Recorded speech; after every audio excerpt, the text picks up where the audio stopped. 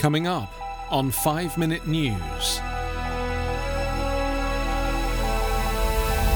US economy suffers worst quarter since the Second World War. Obama hails John Lewis as founding father of fuller, better US. And NASA's Perseverance rover launches to the Red Planet. It's Friday, July 31. I'm Anthony Davis. The coronavirus pandemic sent the US economy plunging by a record-shattering 32.9% annual rate last quarter and is still inflicting damage across the country, squeezing already struggling businesses and forcing a wave of layoffs that show no sign of abating. The government's estimate of the second quarter fall in the gross domestic product has no comparison since records began in 1947. Soon after the government issued the bleak economic data, Donald Trump attempted to divert attention by suggesting a delay in the November 3rd presidential election, based on unsubstantiated allegations that widespread mail-in voting will result in fraud. The dates of presidential elections are enshrined in federal law and would require an act of Congress to change. So steep was the economic fall last quarter that most analysts expect a sharp rebound for the current July to September period. But with coronavirus cases rising in the majority of states and the Republican Senate proposing to scale back aid to the unemployed, the pain is likely to continue and potentially worsen in the months ahead. Tentative hopes for a swift recovery have been diminished by a resurgence of viral cases in the South and the West that has forced many businesses to close again or reduce occupancy. Many economists note that the economy can't fully recover until the pandemic is defeated, a point stressed on Wednesday at a news conference by Federal Reserve Chair Jerome Powell. He warned that the viral epidemic has been endangering a modest economic recovery, and as a result, the Fed plans to keep interest rates pinned near zero well into the future. In a fiery eulogy for longtime US Representative John Lewis on Thursday, former President Barack Obama took a series of thinly veiled shots at the actions of his successor that he said tore at the legacy of the black civil rights icon being laid to rest.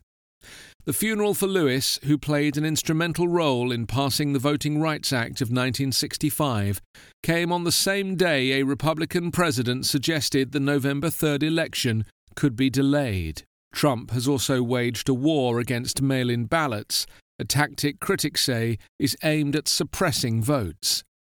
We no longer have to guess the number of jelly beans in a jar in order to cast a ballot, Obama said in the eulogy, referring to one way black people were once disqualified at the ballot box. But even as we sit here, there are those in power doing their darndest to discourage people from voting by closing polling locations and targeting minorities with restrictive ID laws and attacking our voting rights with surgical precision. Obama also referred to reported moves to undermine the Postal Service in the run-up to the election that could be dependent on mail-in ballots so people don't get sick. Obama joined at the funeral by two fellow former presidents, Republican George W. Bush and Democrat Bill Clinton, spoke of Lewis's rise from humble beginnings on a Troy, Alabama farm to become a leader of the 1960s struggle for equal rights for black Americans. Ultimately, the man known as the conscience of Congress never gave up his drive to make good trouble in the cause of justice, Obama said. John Lewis, who was first elected in 1986 to represent Georgia in the U.S. House of Representatives, died on July 17 at the age of 80 after a battle with pancreatic cancer. His death came at a time of reckoning across the United States over racial injustice ignited by the death of George Floyd in Minneapolis on May 25th. Obama, a Democrat who was the nation's first black president and who awarded Lewis the Presidential Medal of Freedom in 2011, argued that the man whose sharecropping parents picked someone else's cotton now should be counted among the founding fathers.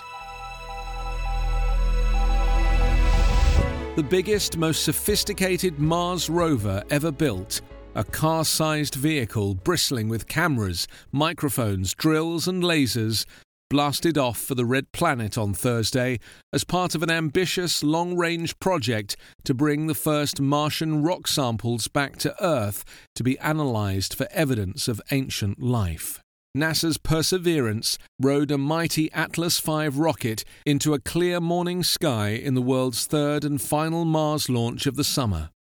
China and the United Arab Emirates got a head start last week, but all three missions should reach their destination in February after a journey of 7 months and 300 million miles. The plutonium-powered six-wheeled rover will drill down and collect tiny geological specimens that will be brought home in about 2031 in a sort of interplanetary relay race involving multiple spacecraft and countries. The overall cost?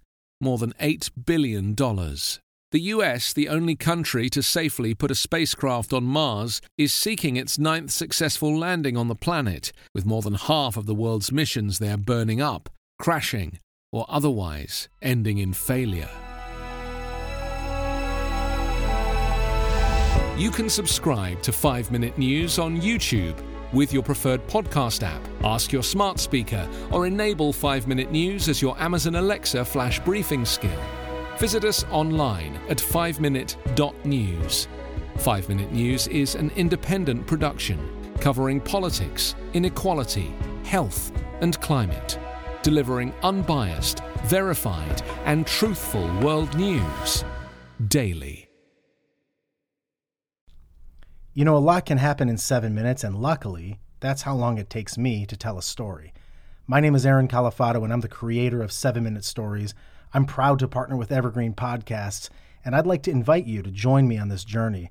I'm going to take you on some crazy roller coaster rides using my unique extemporaneous storytelling style, and together, we're going to try to make sense of the world, all through the art of storytelling, and all in approximately 7 minutes.